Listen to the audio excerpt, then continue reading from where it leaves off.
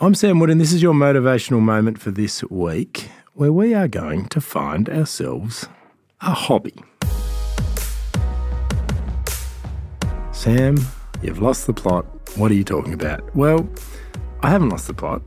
Hobbying, or having a hobby, is a bit of a lost art form, and I don't know where they sort of disappeared, or maybe you're sitting there going, no, I have a hobby, or I have a number of hobbies and they haven't disappeared at all. But this all came from a great conversation that I had from last week's episode with Marika Day, who's a brilliant dietitian and nutritionist, and she works a lot with people's relationship with food. And she talks a lot about coping mechanisms or coping strategies, and it's often food that people go to when they don't have something else to go to. And I thought, oh, that's interesting. And I said, when you say don't have something else to go to, what are you talking about? And she said, well, the best thing that people can have to go to is a hobby.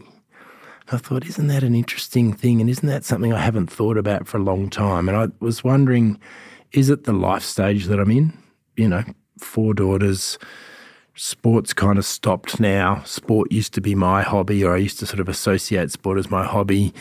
Is it just because life's too busy and for all of us now in this crazy, chaotic world where we never sort of slow down or stop, or we're always on the move. I think that's the point. We never sort of stop and have stillness in our lives, and a hobby can be a great way to do that. And then I thought, why else don't we have hobbies the same way perhaps that we used to? And I definitely think technology is a massive part of it. We all tend to, if there's downtime, jump on some kind of technological platform rather than do something that's a bit more outdoorsy, or with our hands, or with a friend, or whatever it is.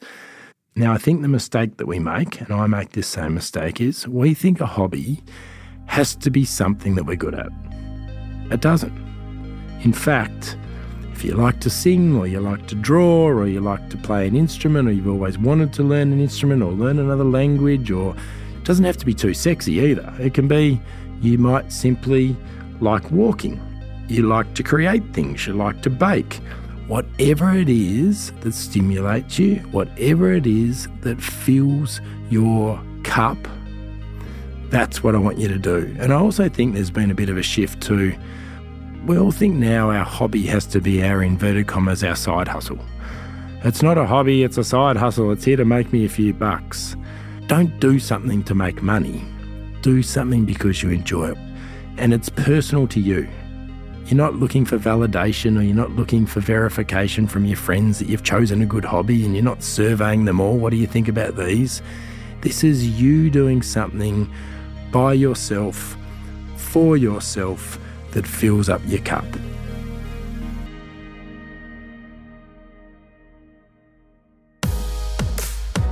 So this week, you can do one of two things. You can either figure out what your hobby is going to be, you write it down, you make that commitment to it, you take the first steps in it happening, or better still, you start it. You start a new hobby in the next 7 days. Send me the hobbies that you're going to start doing. I'd love to hear from you. Send me a little voice message, or DM me. I'd love to hear from you. What hobbies are we going to be taking on this spring?